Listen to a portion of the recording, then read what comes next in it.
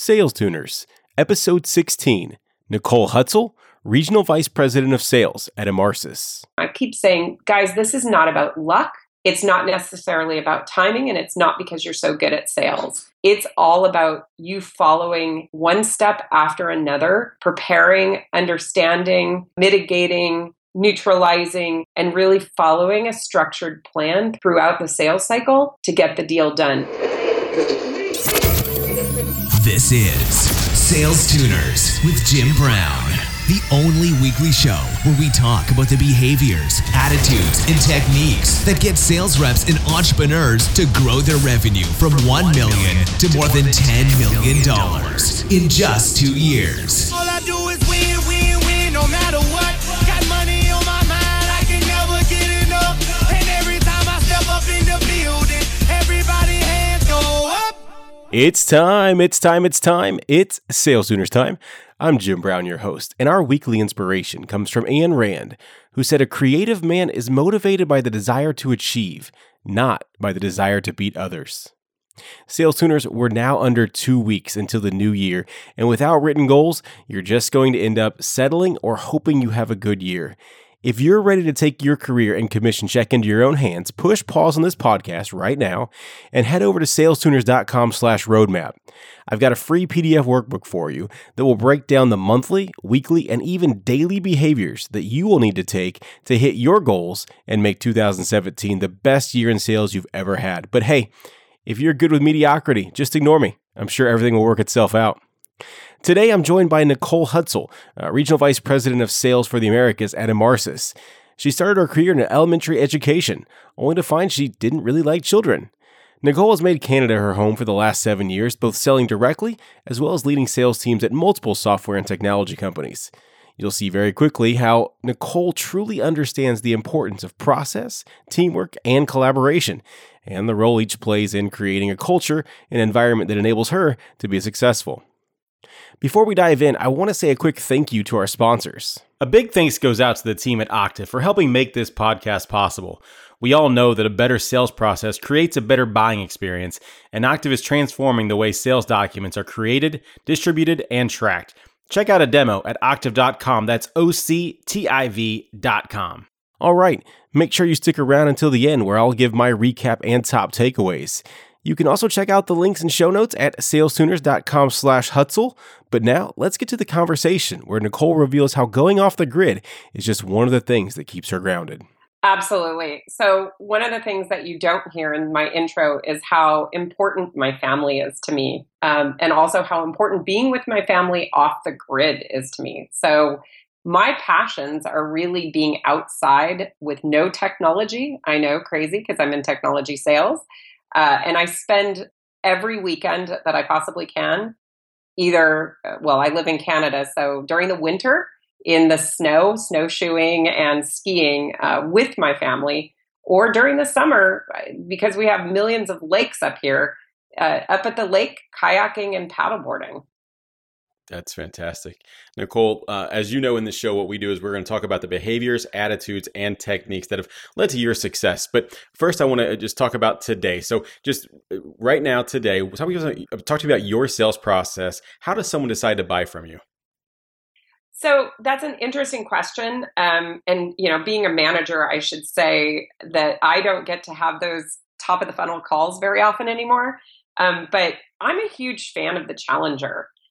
Sales. So from a sales process methodology or sales methodology, I like to have a recipe or structure. And I tell my team this all the time, I think most of my team has been enabled in some process. I don't really care what, as long as they follow it. For example, at Emarsys, we have some internal processes. I call them proprietary processes because we use other acronyms like STAMP and ERIC, but really it's BANT, and what we used in value selling called OPC questioning. I'm really big on that process in general. And I tell my team constantly that I'm going to inspect your deals based on whether or not you have followed the process. I will ask you about specifics like mutually agreed upon close plans and whether or not the business issue is time bound and quantifiable. I just want to make sure that everybody's on the same page from a sales process thinking. Think like a recipe or a structure, even an outline from back when we were in grade school and had to do essays. That makes sense. And Nicole, just for context, tell me about Emarsys. What is it that you're doing all that process with? So Emarsys is a marketing automation platform that's really designed for the B2C retail or e-com marketer. One of the things that differentiates our competitors, which are big clouds, as well as smaller clouds, is that we have layered on machine learning and artificial intelligence to take the role of the marketer to the next level and deliver on the promise of marketing, which is to create true one-to-one experiences for their customers without having to tactically or humanly execute every step in the process. So we're really excited about it. Yeah, you should be. It's kind of the dream for the marketer. So to be able to leverage that and not have to have that one, the actual touch is kind of nice. So Nicole, obviously you haven't been the person that you are today forever. So let's go way back. Talk to me about how you got into sales. Oh, it's a funny question. It's a funny story because I went to school. I lived in California and I went to San Diego State. I actually graduated, which I tell people, but I graduated with a 2.222, which I round up to 2.3. So it shows you how great a student I was. But I got a degree in elementary education and a credential, did my first year of student teaching and really didn't like children. I love my 2 children, but overall the entire group of children just wasn't my bag. So I got into adult education, started doing job development for dual diagnosis adults, people with learning or some sort of physical disability as well as a drug or alcohol problem, and started finding jobs for those people, which was probably the hardest sell I ever did. And that led to me getting involved in organizations and charity organizations where we were helping people find jobs. And I got recruited by a private sector company for staffing and recruiting. And I want to say right before the turn of the century. So that led to getting involved in the technical space early on. Got recruited by one of my customers, a media company, who said, "Hey, you went to San Diego State. We went to San Diego State. Here's a book on selling advertising, especially digital. Come work for us."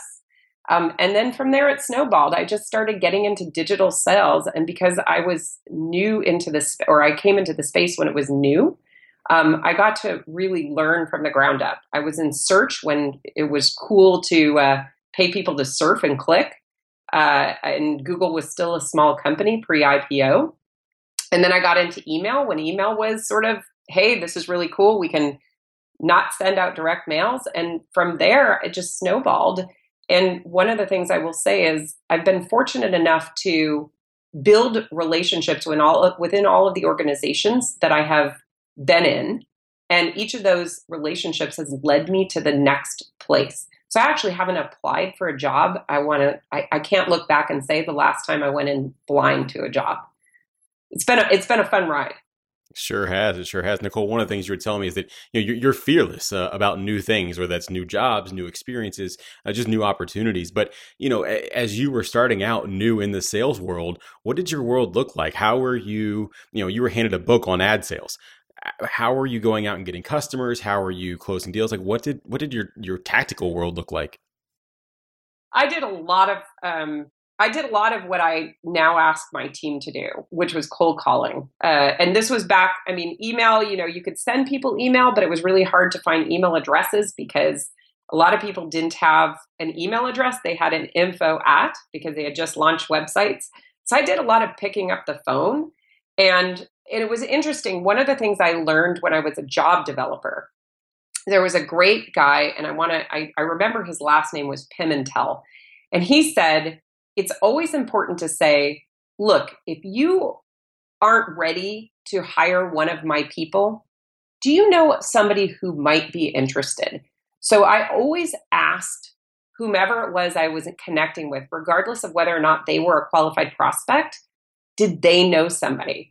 And then as I got deeper into more enterprise sales, even though I was an individual contributor, I would leverage my clients in the same way. I would say, hey, the platform is doing X, Y, and Z for you to solve your business issues. Do you know somebody who might benefit from the same thing? And frankly, building out I'm going to use an old school term, my Rolodex was the way that I started to build out and get to my number. And it was, and the other thing I will say, and this is something that I think in this digital age, it's really, really important, is to be responsive. There wasn't, good, bad, or otherwise, an email, a phone call, a LinkedIn request, whatever, that I didn't respond to in a timely manner, because you would be surprised how many people don't. What do you mean by that? Because we're inundated with text messages, as you said, LinkedIn updates, emails, phone calls. So how are you responding to all of those, and what does it actually mean? So I think that it takes seconds to respond to an email. If you get a cold email from somebody, and as a VP now, I do get people reaching out to say, hey, thank you for your response. Not the right time. Here it is. Getting a text message, getting a LinkedIn request. Remember that your brand, your personal brand, is still important, even if that individual in that time frame isn't somebody who's relevant to you right now. You never know where, when, why, how, who you might run into that person again, and they may be the person you're selling to. So if they remember you as somebody who engaged with them, good, bad, or otherwise, or not bad, but good or otherwise, you're going to start building out that reputation of being a go-to person in all facets. And I think that's a really important aspect of building your brand in sales and being able to successfully drive to revenue. It's funny, Nicole, as you said that, I'm thinking about the week that I had leading up to Thanksgiving and all of the cold emails that I got. And maybe it was just my mood. I just wanted to kind of be done with everything. And I definitely didn't take your approach. I was just like ignoring them. And some of them had been, it was like the third or fourth time that I've gotten. I'm like, guys, I'm just not interested in but yeah, it does reflect on my personal brand. I never even thought about that. So thank you for that. So you've talked to me, Nicole, about, what you did back then. You've talked to me about how you're doing that with your team, but lay out that process for when you're coaching your reps today. What are you doing? How are you working with them to get them to hit their quotas and to be the best salesperson they could be? Well, so one of the things I will say is that I am managing right now about 13 people. That's going to change shortly, but we grew very quickly to Marcis. So the reality is that I can't coach every single one of my team the way I would like to. So I've instituted peer coaching programs and peer collaboration programs within my team. I did this before. Prior to Marcis, I was at Adobe, had a large field region as well, where I looked at my team strengths and said, okay, this individual is really good at this sort of thing, like building out proposals. This person's much better at on-the-fly responses. And I would connect the dots between team members.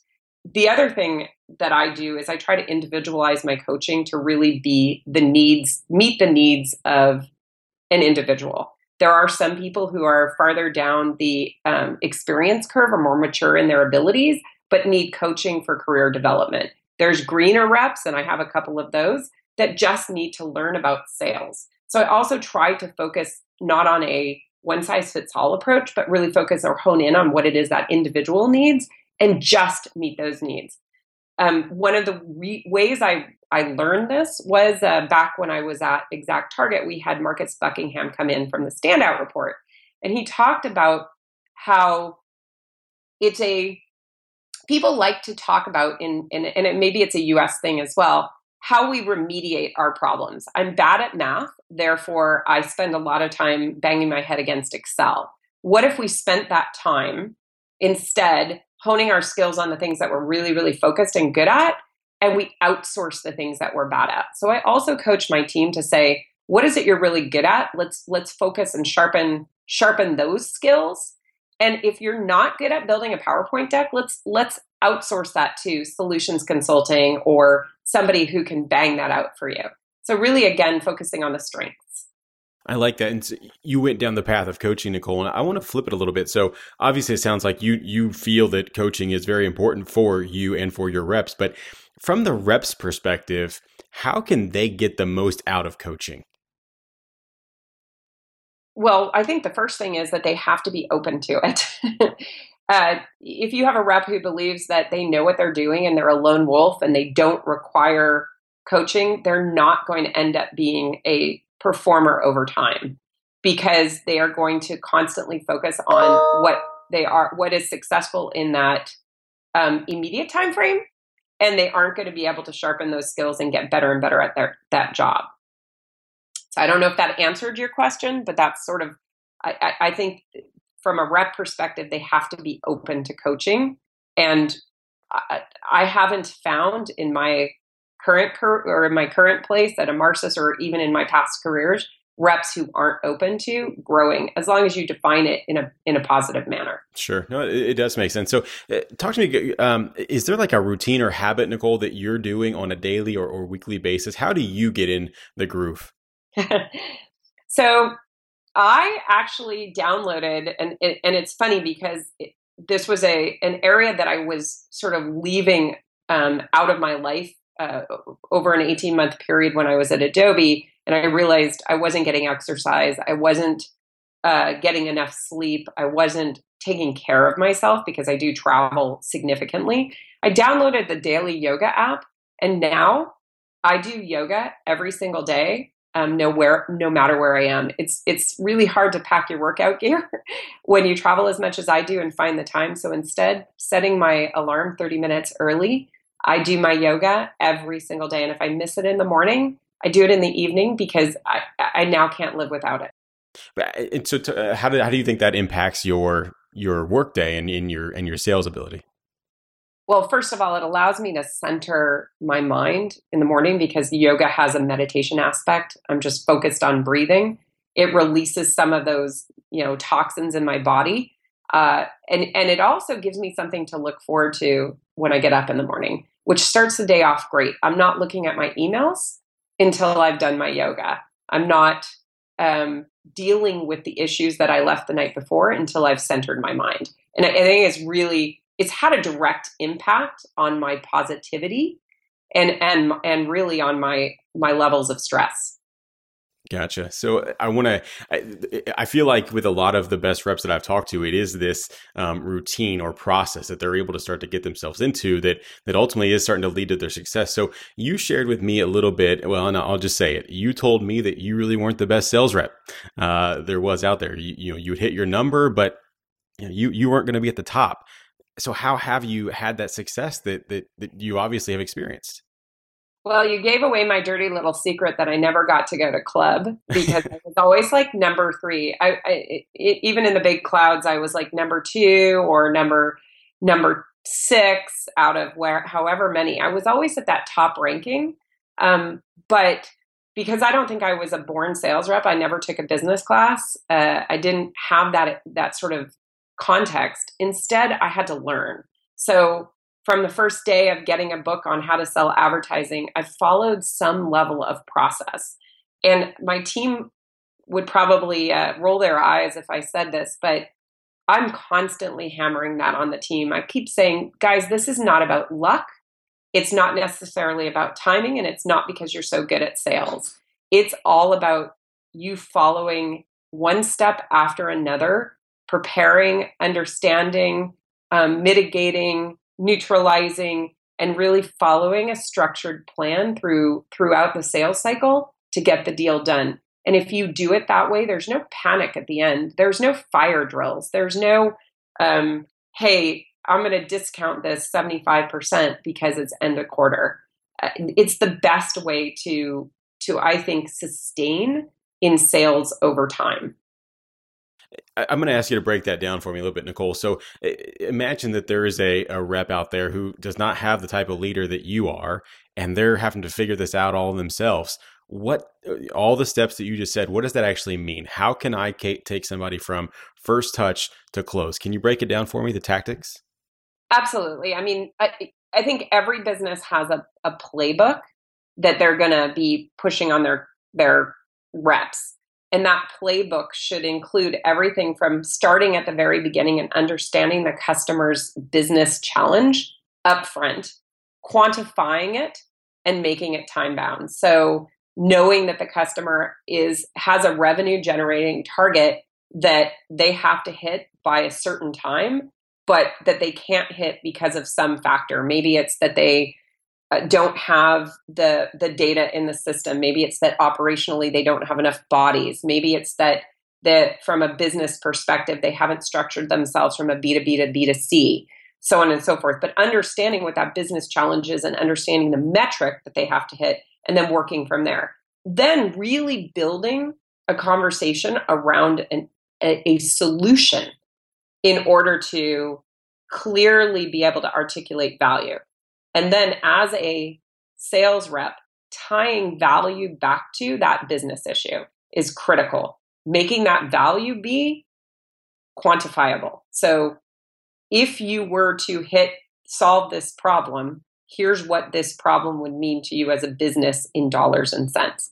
And then looking at the big picture. So looking at the big picture and saying, if we need to solve this problem by, what is the plan to get there? And outlining that plan in very specific steps. Here's when you and I need to agree that the solution is the one you want. Here's when you and I need to agree on how much that's worth to you. Here's when you and I need to engage, you and I and everybody else involved, by the way. It shouldn't just be that one individual, because no one person makes the decision for a business. There should be at least 3 contacts within different personas and touch points within both organizations.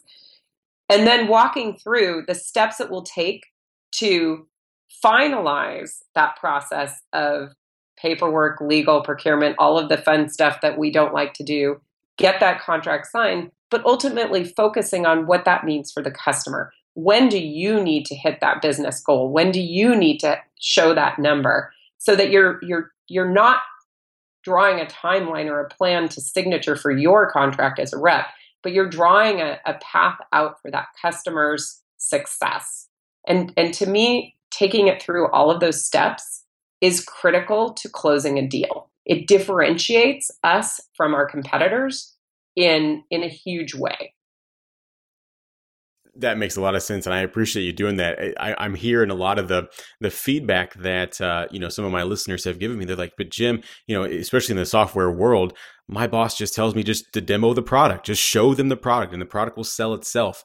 You're in the space as well with software as a solution, and you have many competitors that have a similar offering. How do you get past that? The customer just saying, "Just show me the demo, just show me how to do this stuff." It's funny because, that's a problem throughout the industry, which is feature, function, price is what we expect our customers to make decisions on. But we're also similar if we look at buttons and we look at what those buttons do, those buttons don't solve problems. And so again, part of that is accessing people who aren't touching the buttons to really upsell or sell up the organization. And I keep telling my guys this, status quo is what it's going to be if the end user is saying that their pain is a feature or their pain is a function. We're going to lose to the incumbent because it's going to cost the business time and money and pain that they're not going to be willing to walk away from at the top level. So we have this challenge on a daily basis. Heck, on our website, we have ask for a demo as a right. call to action. But getting to the person saying, "I'm happy to do that demo for you, but before I do that, I really need to understand what problems we're trying to solve so that I can customize the solution that I present to you to specifically address those problems." And it is a critical conversation to have. And I think 9 times out of 10, if a prospect is a serious prospect, if they're seriously evaluating a Marsys or whomever I've worked for in the past as a real viable solution for their business, they're willing to step back and allow you to build out a solution-oriented sell to them without challenge. So flip to the other side, maybe like, what do you think it is, Nicole, that's the biggest thing that holds salespeople back from hitting their goals? Maybe this is you, maybe it's your reps, but what is that blocker that holds most people back?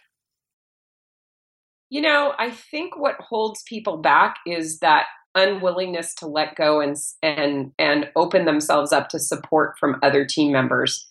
I always believe, even almost in some of the most small transactional sales, that it takes a village to close a deal.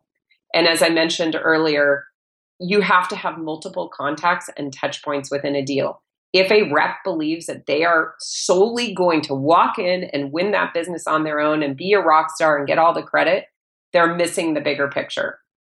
So I think in order to be a highly successful rep, you have to be able to manage virtual teams and build those virtual, almost virtual villages to engage a customer across their business and solve all of their business problems together, and then close that deal together. I like that. And you talked about the peer coaching earlier as well, because you can't get to all of your people the way you'd like to. So I totally see how that village works in your world. Nicole, as you look back at your career, was there a magical moment that you it kind of clicked for you? You know, it's funny. I've had a lot of them, but I would say in my recent experience, prior to coming over to Emarsys, I worked for a leader who, in a lot of ways, was the antithesis of how I approach business. And yet he taught me so much about structure, process, and how to forecast. And that was my clay foot before, which was, how do I forecast accurately? How do I not? And to me, that was the aha moment that's really helped me get better in my career. I know it sounds like something very small, but forecasting accurately is like a magical skill that makes everybody up the food chain really, really happy. And so now that's something I'm really working with my team on today, is how do you forecast your deals accurately? And then the business can be more successful in their projections. And what are some of those things? What the tactical things that are allowing you to forecast and that you're teaching your team? So again, it goes sort of back to looking at where the customer's needs to be from a value perspective, and not building it out based on our calendar requirements like quarters or months or fiscals, but really focusing on the customer's needs, so that when you put that opportunity in Salesforce, it's based on that timeline, not on our timeline. And you never know, like with some customers, you can say, look, I know your timeline is, but I really could use the signature this week. Is that possible? But if you've already built that credibility with the customer and you understand where they need to be, that maybe pulling that deal into another quarter is a potential, and you have a little room for margin for error. But overall, you're forecasting based on those customer requirements. It's very different, right? It's a different approach. Oh, it totally is. I'm thinking about my own pipeline right now, and yeah, there's some deals out there that I'm trying to push through for this year, knowing full well that the client has said there's no reason for me to do this until a couple months out. So I jotted down some notes for myself. So thank you for that. Nicole, we've talked a lot about success, but with every good, whether it be entrepreneur or sales rep, sales leader, there's failures as well. Is there a time that you have failed that you're willing to share with me? Yeah, I failed very, very dramatically in, if you were to look at it on paper. I was an entrepreneur and was part of a group of people that launched a print magazine and online community for babies born prematurely. And we just went big and went home in a lot of ways. We distributed through a controlled circ, meaning we didn't charge for the publication, and got wildly successful with organizations like the March of Dimes and others. And the ability to keep up, while we got a lot of good brands because of our newness to the marketplace, we were selling ads, but we weren't able to support ourselves fully. We went out, tried to get some VC funding, and there was a little, raising of eyebrows. How much money can a magazine and online community for preemies make? And we ended up in 2007 having to basically declare bankruptcy, which was really hard.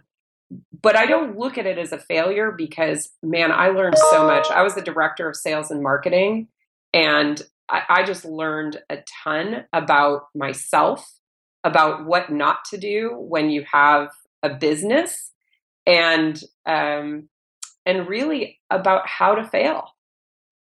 I think everybody should go out and be an entrepreneur in their career at least once, because it gives you a whole sense of what it means to do everything in a business.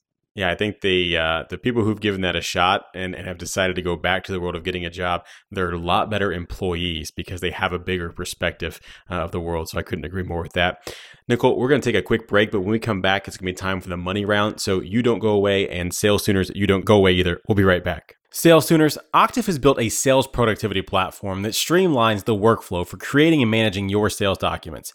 Everything from presentations and quotes to all of your proposals and contracts. They can pull data from your CRM, CPQ, and ERP systems, saving you time and accelerating each sales opportunity.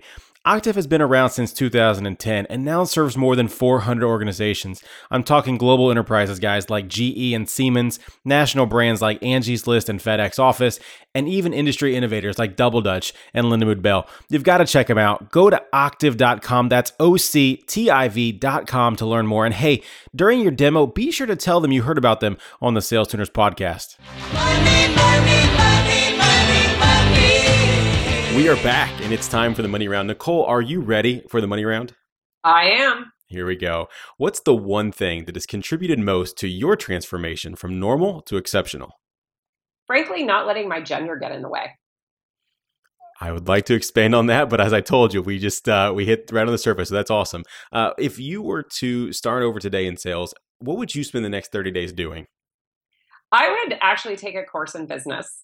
I had to learn terms and terminology along the way. Thank you, Google. Yeah, no kidding. If you were, so I guess which phrase describes you best and why? I love to win or I hate to lose? I love to win. Losing for me never happens because I always learn something. And what's a book that you've read multiple times, Nicole, or always find yourself recommending to others? So it's not a sales book, and I know that's going to sound odd, but there's a book called The Millionaire and the Bard, and it's a book about Henry Clay Folger, who started the Folger Library and collected Shakespeare's first folios obsessively. And I just I'm continually drawn to the commitment of an individual to focus on something from history and try to preserve it, but then open that up to the rest of the world in that sort of philanthropic way. And frankly, I'm a huge Shakespeare fan, so there's that piece of it as well. Sales Tuners, if you'd like to check out Nicole's suggestion of The Millionaire and the Bard for free, head on over to salestuners.com/book. And there you can sign up for a 30-day free trial of Audible and browse their over 150,000 titles. Again, that's salestuners.com/book. Nicole, what's the biggest piece of advice that you have for all the sales tuners out there grinding today? So I referenced Marcus Buckingham earlier. I would really go back to that piece of focusing on your strengths and outsourcing your weaknesses. I genuinely believe that you should not spend your time learning PowerPoint if that's not the area of focus. And instead, if you're really, really good at picking up the phone and having these awesome conversations with customers, spend your time doing that, or whiteboarding in a room instead of coming in with a perfectly structured deck. The other thing is find a team of people to shore you up on those weaknesses. Reach out and look for people with those skills and then offer them, pay it forward, and offer them part of your strengths. I'll get you out here on this one. If someone wanted to connect with you after the show today, Nicole, how might they do that? There's a number of ways. So I'm more than happy to have you reach out to me on my Amarsis email. It's Nicole, NICOLE .Hutzul, HUTZUL at Amarsis, EMARY. I'm sorry, I spelled that wrong. EMARSYS.com. Or if you want to be bored, my Twitter handle is Nikki Rosie, or on LinkedIn, Nicole Hutzul. Nicole, this has been great. Thank you so much for joining me today. Thank you, Jim. I'm a big process person myself, so throughout my entire conversation with Nicole, I was taking notes for my own benefit. It's no wonder she's never had to apply for a job. That uber focus on a system is truly golden. So let's get to my top takeaways. Number 1, have a process. This one should be obvious from the episode title, but here's the thing. If you don't have a process, you have to adopt your buyer's process, and they don't know how to buy. As you define the individual steps in your process and what the exit criteria is for each, it becomes much easier to qualify, plan, and close opportunities. Number 2, ask for referrals. You'll never get anything in life that you don't ask for, and referrals are no exception. Make it a habit. Actually, make it part of your process to ask everyone you come in contact with for one referral. If you're able to describe to them the problem you solve, see if they know one person that might be having that problem and could benefit from your solution. Number 3, act like an entrepreneur. Look, it's easy to play Tuesday morning quarterback, but until you really start to understand all the mechanics of running a business, you'll never fully grasp why certain decisions are made or not made. Until then, being resourceful and knowing which corners to cut or which risks to take can have a huge impact on your career. That's it. Thank you so much for listening. If you have questions you'd like me to ask our guests, please tweet at me at SalesTuners or shoot me an email, jim@salestuners.com. Be sure to sign up for our email list where we send out expanded content and previews of upcoming guests. All right, I hope to see you next week. Until then, let's make it rain. Thanks for listening to Sales Tuners. Stay up to date at www.salestuners.com. And don't forget to subscribe, rate, and review us on iTunes. And they stay there, and they say